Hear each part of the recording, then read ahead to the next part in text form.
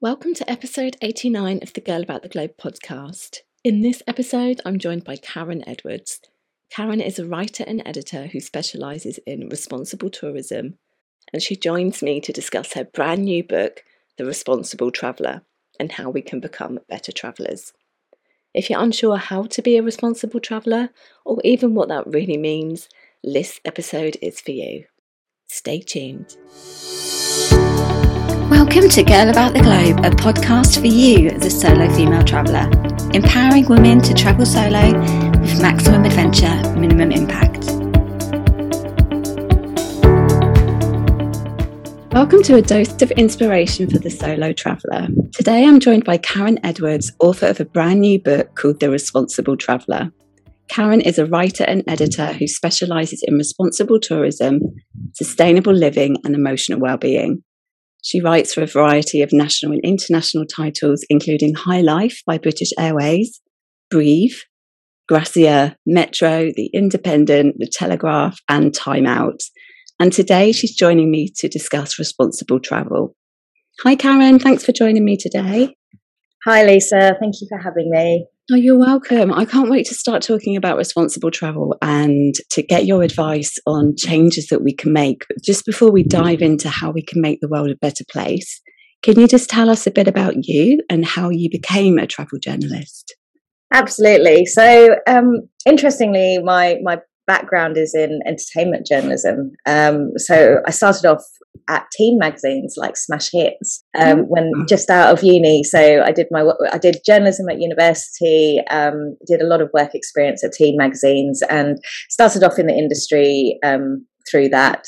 Spent about 7 years focusing on entertainment, and just very gradually as my tastes changed and I grew up, I started writing more about my travels, which was something I'd been doing since I was a teenager. I was backpacker. I'd done the usual traveller routes of Southeast Asia and all that kind of thing. And just as I got more into it as an adult, I found that I was naturally writing about those experiences. As I gained more experience, I started being hired and commissioned to write about travel and as a travel expert. And that sort of led me into focusing on travel in a bigger way. So that's how I got here. That's fantastic. And congratulations on your brand new book, The Responsible Traveller. And that must be so exciting to actually see that published. It is. Thank you so much. It's incredible. It's been brewing in my mind. That topic is constantly in my mind, and it's been brewing for a long time. And it just sort of came together very naturally out of a collection of experiences and things I'd read about and seen for myself. And it's amazing to have a physical copy in my hand and know the sort of thought process and the ideas that went into it. Oh, fantastic.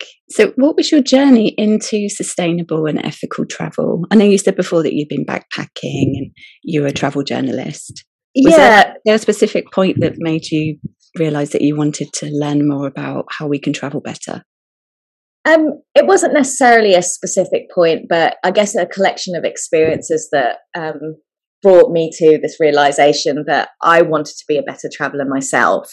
So as I said, I started off as a backpacker, and when you're a backpacker, you're very carefree. You're thinking very much about your own experience of travel, and you're very centered in that experience. And it probably comes with growing up as well. As I started doing travel journalism, so travel was a part of my job as well as my pleasure or my getaway from real life. I started exploring more remote places. I kind of ached to see things that other people didn't see. So I broke away from those sort of more classic routes that you do when you're younger, and sort of looked for new adventures that were probably not the norm for a lot of people. And as I did that, I guess I came face to face with more sort of, I had a bit of a reality check, in all honesty. I was realizing that not everywhere benefits from travel, and actually tourism doesn't necessarily bring, wholly good. It's not all about that tourist income to places. And I spend a lot of time. My partner is actually a marine biologist, so I actually spend a lot of time in the water and exploring wildlife and ecosystems. I've learned a lot through him as well, and again, sort of seeing the impact of climate change and the climate crisis that we're currently going through, and that's very much at the forefront of everyone's minds. Seeing that on especially oceans, but just generally ecosystems, environments around the world, made me think, whatever I'm doing, I want to be better at it so that I can preserve these places. I can be a part of the generation that looks after these places, because they're disappearing before our eyes.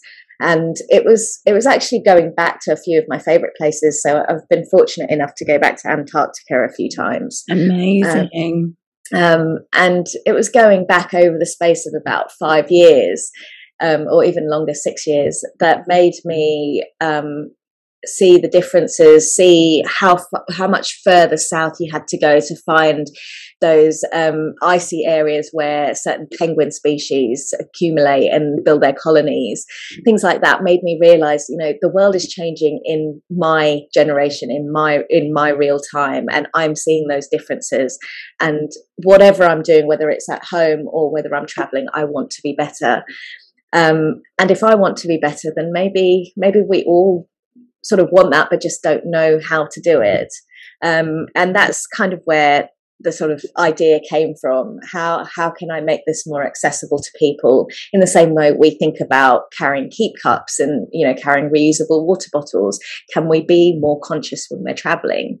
And that's where it started, really. And that sort of path took me down, made me realize that I'd actually seen quite a lot through my travels that actually help sort of cement that idea in my head that it's worth talking about. And I just started writing notes and talking more about it. I got commissioned for articles. People were interested in it and knew it was important. And as that became more of a talking point, I thought, okay, let's do something a bit bigger with this. What was it actually like working on an expedition ship? Because I know you just mentioned that you've been in Antarctica a few times. You also worked in Papua New Guinea as well, is that right? That's right, yeah. It's one ship actually, with one company, and they're essentially, an expedition ship is a small cruise ship, but they carry about 100 to 150 people at most, and they go to quite isolated places that you don't typically see on sort of holiday brochures and usual itineraries. And the focus of an expedition ship is that it is more like an adventure or an expedition program. So they hire experts, scientists, historians, environmental experts to talk about those environments or the cultures that you're seeing along the way. Okay. So I was on a team like that, which was fantastic. And I got to learn about these places, but also educate the people who were coming out on these trips about what they were seeing. And the whole idea is to enrich the guests with this real world knowledge, so they fully could immerse in the cultures they were witnessing, so that they could fully appreciate the wildlife they were seeing and the sort of ecosystem that sits around that. And it was a really inspiring job. It was an incredible job to have, but it also, I guess, put me face to face with these environments where I realized tourism does impact both environments and communities. I was seeing it in real time as bigger ships came in around us, or even with small groups of people. I was seeing that it meant a lot of work had to go into local communities to sort of look after these ships, and they depend on that income so much that everything sort of depends on that day when the ship comes in. And again, that was sort of brewing in my head about the moral sort of compass behind that, whether it's a good thing to have ships come in this way, what kind of impact, if it's positive, what kind of impact is that, and does it outweigh the negative? And all of that was a part of my journey really to get here, and it really, in terms of wildlife and environment, it really brought to the forefront of my mind how the world was changing in terms of tourism, how much of a commodity the environment has become in our experiences. and that's just not good enough anymore. We've got to start doing better, really. Yeah, you're absolutely right. Just listening to what you were saying then, I was actually just thinking about the COVID-19 pandemic and whether you've noted any changes from before that to how tourism is now, because I think on a positive, it gave us a good opportunity to do things better this time round. And I'm hoping that we haven't reverted back to old habits that are causing more destruction than positive impact. I don't know what your thoughts are on that. I think you're right, to be honest. I think it gave us that pause to reset and really examine what we do and how we sort of look at our lives. It was, it's such a natural thing because we were all in this together, this really tough 2 years of our lives. And all over the world, people were going through that in different ways. And I think we actually realized, we're not untouchable. We're not invincible. We can't just keep sort of burning through life the way we want to all the time without thinking about the impact around us.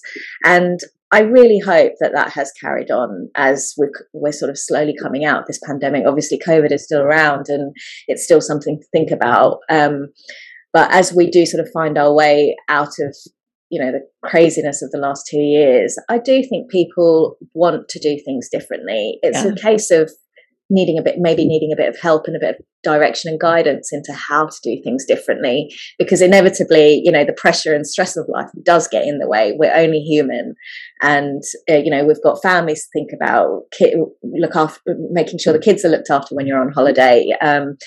There are so many other aspects to, needing to be a little bit, concerned with our own experiences. But at the same time, I do think just naturally we are we're coming out of this a bit more caring and a bit more considerate. So if we can keep that in mind as we book our next holidays, as we plan our next trips, that would be amazing. Yeah, so true. I think you're absolutely right there. People are definitely becoming a bit more conscious, and it's about habits, isn't it? And making it easy, which is what I really like about your book, because you have checklists. So you do give actionable steps to make people a bit more thoughtful about the way that they travel, which is great. How do you think some of the countries in the world are dealing with tourism? Are there any destinations that stand out for you as being eco-friendly? Absolutely. I think generally, there is a lot of pressure on governments, on tourist boards to talk about sustainable travel policies now. So you'll find a lot of places are making an effort, like taking steps towards it. But there are a couple of places, I have to say, that I've mentioned in the book, but I do talk about a lot when I talk about responsible travel. And the first one is Costa Rica. I've experienced what they've done there. I was there just before the pandemic, and I just find how much, just generally, if you go with a tour guide or a tour operator, they will absolutely rave about their ecosystems there and how precious they are, how much they want to take care of the rainforests, the wildlife. Everyone's an advocate within the country, and that really comes across. And I just think they're fantastic. Their ethic is fantastic, and that was the case before the pandemic. But I know now they're already, I think, at a sort of 98% renewable energy use in everyday life. So not even just on tourism, just in the everyday living. And they're obviously aiming for net zero at some point soon. So just the fact that they're already thinking in those terms and already aiming for that makes me think that they take their responsibility as a country seriously, and they really value the environment around them. They want to take care of it, and that's just fantastic. So I want to support places like that, and I think if you're looking for a long haul, or you're looking to sort of go somewhere a bit different, somewhere tropical, somewhere where you can be amongst nature, that is a good place to look at, because that they are already thinking in that way, in a big way, and you're supporting something positive. So hopefully the money that you're spending on that trip, that if you can go through a local operator, will actually be going through something positive. And the other place that really sticks in my mind, again, I was there just before the pandemic, was Bhutan. Amazing place. Yeah. Incredible place. Just so beautiful, absolutely beautiful. And what they do is quite interesting. It's a very different sort of tourism model, but they ask every tourist who's traveling there to pay a set nightly fee. I think it's something like $275 at the moment per person. And that covers absolutely everything you do on that day. So if you're there for 10 days, you pay 10 times 275 per person. And with that, you get your own personal tour guide, you get transport, you get your meals covered, you get your hotels covered, and you get your activities covered. And you can go through a local operator and then book the itinerary that you wish to see. You know, you can do your own research and say, these are the places I want to go. And they will help put that together within that sort of framework. And it's a strange one, because I think if you're an adventurer and you sort of, you know, everyone sort of wants that independence and, you know, need to travel on their own terms. But actually what they have done here is create this incredible income from the tourists coming in that actually can go directly back into public infrastructure. So I think it's something like, they say something like 37% goes towards public healthcare, education and infrastructure, towards, you know, making the tourism model better. And to know that your money is actually directly benefiting the communities that you are, you know, meeting along the way, that's fantastic. And it shows a real ethic by the government to you know, not take that money and build bigger hotels, but actually take that money and put it back into the community.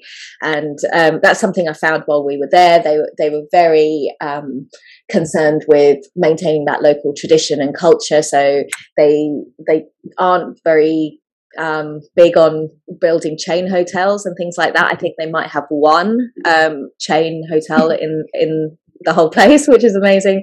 Everything else is sort of built on local customs, local standards, and benefits, you know, has local workers and everything like that. So it's actually quite incredible that they've managed that, considering Bhutan, I don't know if you know, was closed to tourism for a very long time. Yeah. It actively didn't encourage tourism, and suddenly, like, they've just come up with this really, you know, probably most sustainable model for moving forward. So it's interesting to see where that goes. I hope it stays as or it remains as sort of pure and as well thought out as it started off. And obviously time will tell, but I just think it's a lovely way of making sure that money goes back into the right places. Definitely. I went to Bhutan about 8 years ago, actually, and it was $250 at the time per day. So they haven't increased it that much, which is really good. That's really reassuring. That's fantastic. Yeah. And I'm normally an independent traveller, but it was really nice just being taken around. I was there for 3 nights. And it just felt very cultural, and I really got to experience the heritage. And it's one of the most peaceful countries that I've ever been to, and it was just really refreshing. And I recommend it to people, because there's not that many people that I know that have actually been there, but it's just such a gorgeous, charming place that, as you say, at the moment is doing the right sustainable model. Absolutely. You used 2 words there, peaceful and charming. That's exactly how I describe it too. I went with my husband just before, like I said, just before the pandemic, and I think we had 10 days there. And we just had our own private guide, so everything I saw, I could ask all the questions that I wanted to ask, and, you know, get real answers, get real understanding. And then through that, he introduced us to friends, he introduced us to like locals that we came across, and we'd sit down and have a chat with them, and then they'd invite us back to their house for dinner. So we did some really cool stuff. We went celebrate a random birthday party of an old man that we met along the way, and they taught us some of their dances that, you know, they dance around their cooking pot and have like a amazing foodie celebration at home, and we got to be a part of that. We got to learn the dance routines and sing along. Like, I didn't know any of the words, and they were sort of teaching me the words as I went. So really beautiful place, beautiful people, and it gives you the opportunity of doing it in that really special way of really getting underneath the sort of skin of the country and doing it more of a in a way where you're actually learning and you're actually experiencing what that country is about. And yeah, I guess that's just another level travel experience for me. Yeah, you've just hit the nail on the head for me as well. I think for me, when I travel, it's about the immersive cultural experiences, which you only really get when you meet local people. And in your book, you take the social impacts on communities very seriously, and as seriously as the environmental impacts. So what would you say are the social impacts of tourism across the globe? And can you talk a bit more about that? Yeah, absolutely. So tourism, I mean, when we think about tourism and what it brings different communities, we think about how prosperous it can be for an economy.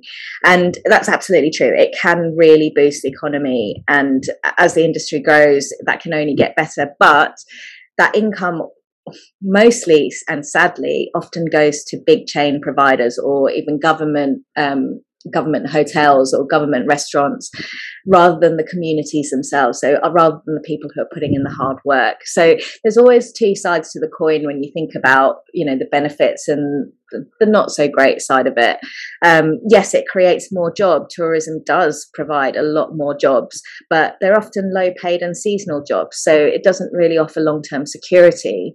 And I can sort of vouch for that with my experience on expedition ships. That isn't a year-round job. That's not something you can do no matter what. And the pandemic really taught the people who work on ships that suddenly their income completely stopped. And that would have been on the other side too, of the people who the ships were going to. They wouldn't have seen any income from tourism. So there are different sides to it, and that it can be quite hard hitting if you're not on the positive side. Tourism brings in new infrastructure, yes, and that often has to accommodate the demand, the busier a place gets. But it can also demolish current infrastructure that is actually catered to the people who live there and need that security. So while tourists might have endless options for rental accommodation, for example, the people who live in those communities are probably being pushed out because they are not able to afford those kind of prices.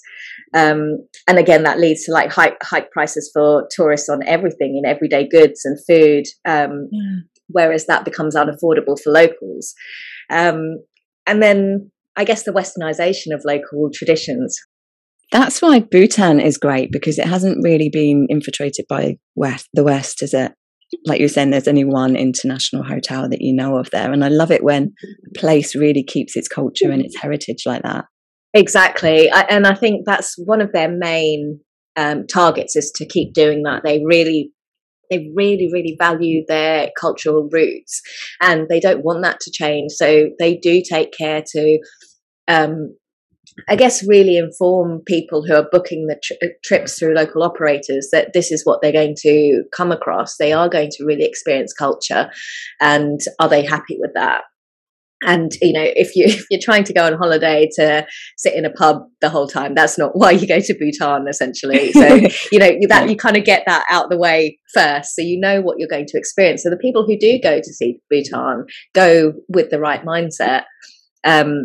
And that's really important. But yeah, unfortunately, in a lot of places, tourism can modify those cultures, modify traditions, westernize them to suit the visitor experience. So it's not too uncomfortable for the visitor because they might not understand what's going on, and so on. And unfortunately, that ends up diluting the culture naturally for the people who actually live there. So yeah, there are a lot of social impacts, and a lot of them aren't necessarily good, even though they might look positive on the outside. In regards to what you were saying about locals being priced out, are you talking in regards of platforms such as Airbnb? Yes, I guess so. And Airbnb, but general sort of rental accommodation, general hotels and resorts as well. I think if you go to a tourist hub, I suppose like a main city in particular, you'll find that much, it's similar in London, really. Local people don't tend to live in that central hub. They get gradually, as tourism becomes a bigger deal and there needs to be bigger, more room for rental accommodation like Airbnb, you do get pushed out a little bit.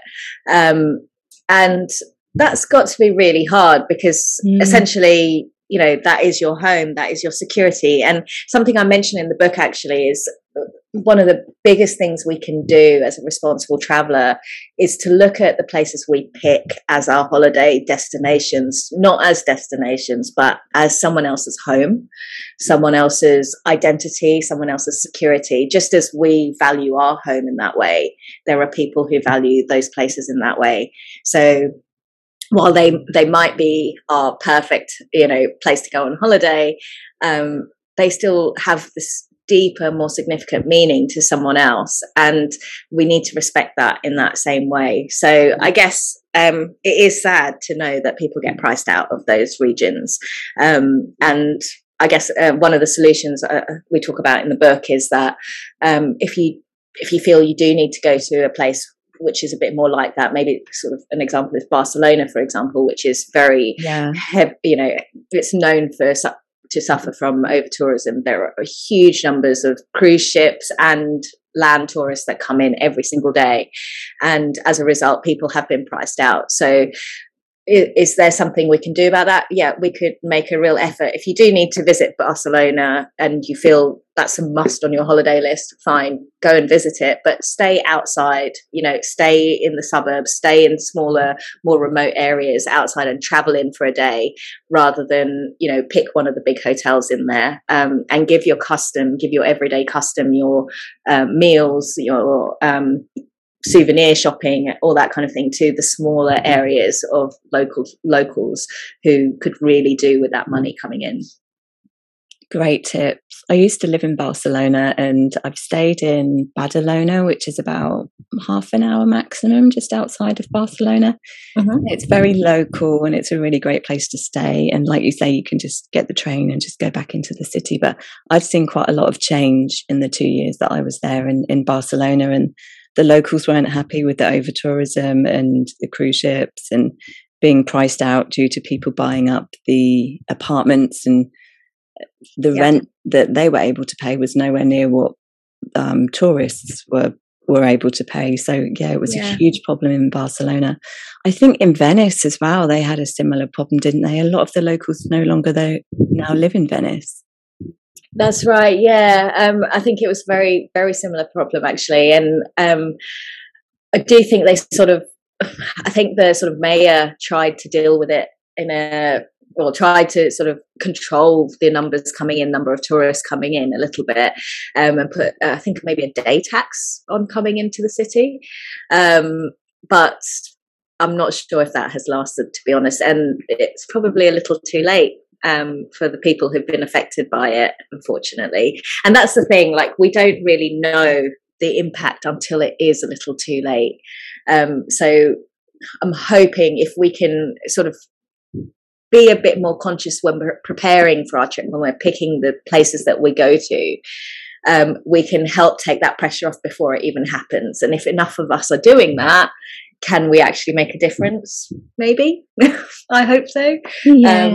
That one person makes a difference, and then it kind of causes a bit of a ripple effect, I think. Or I hope. That's what I want to think. Yeah, absolutely. I agree. I do think if enough people are thinking in the right way and trying to make a difference, it can make a difference. Absolutely. And it is just about being mindful, isn't it? Mindful of what actions we take and of the impact that we're going to make and who we can book through. So you touched upon accommodation there. How do you also feel about different modes of transport, so getting to the actual destination? Because you mentioned cruise ships as well, and I'd be interested to get your take on cruise ships, and also about the carbon emissions in flying. What are your thoughts on those two subjects? Absolutely. So getting to a destination I think for each individual traveller is going to be different. So, we all have holiday leave that we can take, holiday allowances. We all have different, I guess, personal situations. Maybe we're travelling with family, maybe we're backpacking. It's all very dependent, isn't it? But I would say if there's absolutely any way where you can travel overland, then that would be amazing. And I think a part of that is reframing the way we see the holiday as not just getting to that final place and switching off completely, but making your holiday about that journey getting there. So essentially, that sort of leads me into flying first. I'll talk about flying first. Interestingly, aviation contributes about 2.5% of global carbon emissions, which might seem like a small number in the grand scheme of things. But actually, when you look into it, it seems about 6% of the global population travel by plane. So that 2.5% is coming from a very small percentage of us, really. And when you look at it like that, that means a very small percentage of us. And I guess essentially the people who are the most regular travellers by plane are sort of contributing to that carbon emission status and that number. So as a regular traveller, I feel like, for me personally, I feel like I actively want to reduce that carbon footprint that I'm creating.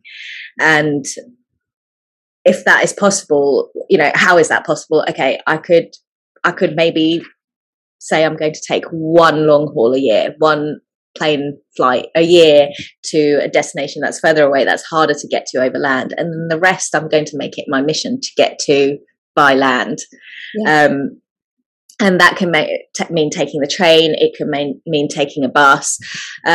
Ferries are fantastic these days, especially around Europe when you're trying to get to either the mainland or across to Ireland. I've done that a few times in the last couple of years, and that has been absolute godsend and a really fun adventure. It makes it really exciting to get to the other side. That whole process, it's beautiful. And obviously, if you've got weather like we're having in the UK at the moment, it makes it all the more fun. Train rides are just magical because you take this slow, eerie, like wander through the incredible countrysides of the places you're going through, and you can jump off anywhere along the way. So that end destination doesn't need to be the only place you visit. You can have a few stops along the way and get a few different experiences, which is always exciting. And kids love trains. That's what I see in my godsons. They can't wait to get on a train. They can't wait to get on a ferry. So there are some other ways to have fun with those travel experiences if you're not taking flights. And I think that's something, if you are a regular traveller and at the moment you do take a lot of flights, that's something to really consider going forward, is how you can switch that to maybe having a lovely long one flight a year holiday, but equally making the effort to not travel by plane the rest of the time. And together with that, carbon emissions, it's actually really interesting because a lot of airlines now offer anyone booking a flight to be able to offset their carbon emissions. Either I think sometimes domestically they do it automatically, or they ask you to pay a certain fee to do this. And I'm not even sure if people fully understand what offsetting carbon emissions are. I think people probably don't, to be honest. No, and I didn't for a really long time too. So essentially, carbon emissions comes from calculating the emissions for your journey, and for that's essentially a return flight for most people. And when you do that, that then sort of equals carbon credits, and that can be put into a project specified by an airline. And that could be sort of an environmental project. It could be a social project, a charity project that is done locally in various places around the world. Their choice. That's not something necessarily that you choose. Although there are separate ways you could do that independently. And it's putting money towards basically that charity to say, I'm taking this flight. This is the kind of carbon emission level that I'm anticipating from this flight, that I'm going to put a monetary value on that, and I'm going to put it into a charity elsewhere, which is a lovely thing to do anyway. Those charities exist for a reason, and that's still like a really lovely thing to do. But it doesn't cancel the fact that there are carbon emissions being emitted into the air, into the atmosphere right now from that plane, and it doesn't change the sort of crisis that we're in right now. That doesn't change where we're heading with climate change. So while it is a very well-intentioned scheme, it doesn't negate the damage that we're causing. And while I wouldn't ever say do not offset your carbon emissions, because in the long term that can make a difference. Whatever you're putting that money into can make a difference. The only way to really negate the carbon emissions from a flight is to not take that flight, for that flight not to exist, for the demand to not be there. So essentially it's going back to flying less. If you can fly less, do that. That's the number one way to lower your carbon footprint. And then on top of that, when you do take a long haul, or you know, whatever minimum amount you need to fly, then if you can offset your carbon emissions, then please do. Great. Yeah, that's what I do actually. And I normally either plant a tree or a few trees, or I donate it to a local project in that country. But I'm glad you said that, because I didn't really know what it meant, to be honest. So I'm glad that you've enlightened us with that description. It's quite a strange concept, really, because it usually goes to something that's quite unrelated to actually flying, and you know, that sort of activity that you're about to do. So it's worth thinking about. It's worth I really fully encourage people to read up on it and actually understand the premise of offsetting your emissions, so that you can get your head around it. It's quite a strange and complicated thing, but essentially flying less is a better option in the long run. And you mentioned cruise ships as well, Lisa. So cruise ships are very interesting. They are also quite detrimental to the environment in different ways, as well as just generally the general premise of a cruise ship is it's luxurious. There are a lot of facilities on board, and it can be quite carbon intensive in that way. So my suggestion, having worked on small cruise ships, is that if you are determined to take a cruise, or you've always dreamt of taking a cruise, don't be put off it completely, but do your research before you book your cruise, and go with a company that has a good sustainable travel policy. And generally that means the smaller the ship, the better, first of all. And that's because a smaller ship naturally will have a minimal environmental impact and a minimal social impact. There's fewer people, there's fewer need for facilities on board, and generally when those people go on land as well, you're having a smaller impact on land. And picking a cruise line with genuine sustainable policy is really important, and that can often come from a local operator. So rather than go for the big name companies, try and find someone local to the area you want to visit, who is literally based off the shores of that place. And if that's, say, the Mediterranean, then maybe you can make that into a holiday where you travel overland to get there, so you're doing it in the most sustainable way as well. So there are ways to cruise in a better way, and generally if they've got new ships, if you're looking at a company that has new ships coming out, they are also going to be more environmentally friendly, just as technology develops. So looking out on websites, looking at sustainable policy is the best way to pick the most responsible cruise going forward. And the smaller the better, really, I would say. Essentially with all aspects of travel, so hotels, cruise ships, obviously we've talked about flying and airlines, everyone across the industry is aware that they need to be making steps towards more sustainable policy, but not everyone is getting it right. So I think whoever you're looking at, whatever the brand, however well known it is, it's really healthy to really examine what they're saying and what they're claiming, to make sure that it's actually real world improvements that they're making. And, to look at the results as well. If they've been running for a while, are they actually living up to what they claim to do? And with cruise ships, across the board, there are actually reports that you can read online that are done by independent bodies to show whether they are sort of meeting those standards that they claim to achieve. So whoever it is that you're traveling with, or wherever you want to go in the world, there will be a report sort of to look at the environmental impact of that. So it's it takes a bit of time, it takes a bit of dedication and a bit of research, but if you're interested in taking it one step forward, further, and really doing your research, then there are reports like that out there where you can sort of study the best cruise lines or the best airlines to go with. Great tips. And do you have any more tips for someone who would like to travel more responsibly but they're unsure how to do it? Yes, we've covered quite a few of them here. My first one will always be fly less, always. But mainly it's to take that time to do a little bit more research and pick somewhere that isn't currently dealing with the effects of over tourism, or for that matter, really human rights abuses, or Definitely. government corruption. Yeah. And if you can choose a place where you can travel overland to, fantastic. That can make the whole premise of travel so much more exciting if you're considering the journey as a part of your experience.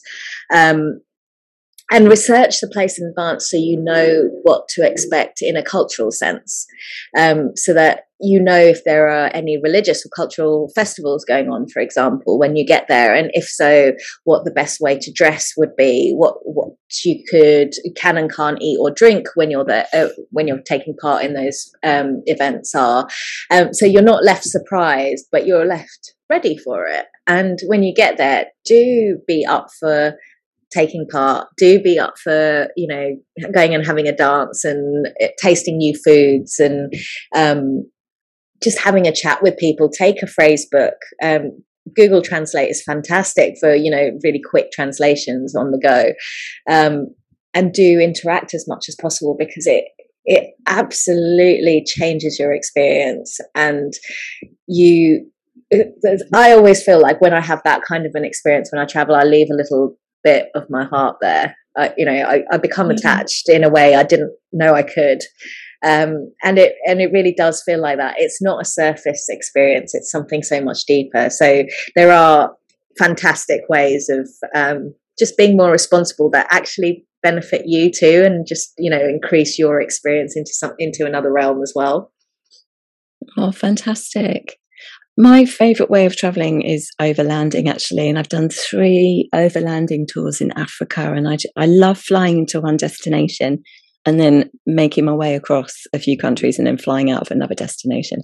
And I do think overlanding, like you were saying before, it gives you lots of different adventures, and you don't really know what to expect, and it's just so much more enriching than flying, because you really get to immerse yourself within a country and you get to meet the locals more. And for me, I just think I have a better experience overlanding, and also finding out what you said about finding out about the culture before you go, so that it's not such a culture shock, and so that you don't make any faux pas when you're with local people and you're not offending them and not realizing that you're doing it as well. Absolutely, and that kind of draws into being more culturally sensitive, doesn't it? Yeah. It's a part of going in with that open mind, and I guess leaving all judgments behind as well, understanding that you're going to a place that is different to what you know, and therefore ways of life will be different, and that's okay. Just to ask questions, get to know it. What if you've done that research? Even better, like you say, you won't be making faux pas without even realizing. But people are always so happy to talk about those sort of things, to teach you. So ask questions. Don't be afraid to start a conversation with local people and show your interest, because it's just a way of showing respect. I think it's showing that you are interested in the people that are hosting you, And that's a really beautiful thing. It becomes this interaction. It's not just about your experience in this place, it's about their experience of having you there as well. And I think that's where I would love to see travel sort of evolve to, where it becomes this two-way thing, not just about the people traveling, but also the people who are hosting, and both sides having this like really lovely, enriching experience of each other. Yeah, fantastic. So I always say that when you travel, especially when you travel solo, because I think your senses are more heightened and you're more vigilant anyway. But I always feel like you're an ambassador for your country, especially in regards to meeting different cultures. So I always say yes to new opportunities if it feels right. And it's just led me to some kind of beautiful experiences and exchanges, which to me is what travel is mainly about, rather than the sightseeing. Absolutely, I completely agree. It's traveling solo is something I would recommend to anyone just at least once, because like you say, you are just so much more aware, but also absorbing of the things around you, just naturally, because your senses are more focused, and it's just such a wonderful thing to be able to do, and it shows you how strong you can be as a person, I think, as well. It's a very liberating experience for the individual traveler as well. Yeah, definitely very empowering. Oh, thank you so much for all of your tips. I love that your book is also a pocketbook, so it's quite easy to take it with you as well, and you've got external resources and easy to follow checklists in there. Is there anything else that you wanted to add about responsible travel or about your book? I don't think so, no. It's out now. It's available, obviously it's available online and in bookshops. It can be ordered into any independent bookshops, and I'd love to say, if you're going to buy it, do buy it from an independent bookshop, because obviously they would appreciate that, and that means so much to these smaller retailers. So please do support your local bookshop. So if you're looking for practical and actionable tips to help you become a more informed traveller, I definitely recommend getting a copy of The Responsible Traveller. So thank you so much, Karen, for joining me today, and I wish you every success in the future. Thank you very much, Lisa. I really appreciate you having me on. Thanks for listening to our Girl About the Globe podcast, making solo travel easier for you. Find everything that you need for your solo travels at girlabouttheglobe.com, and don't forget to subscribe so you don't miss an episode.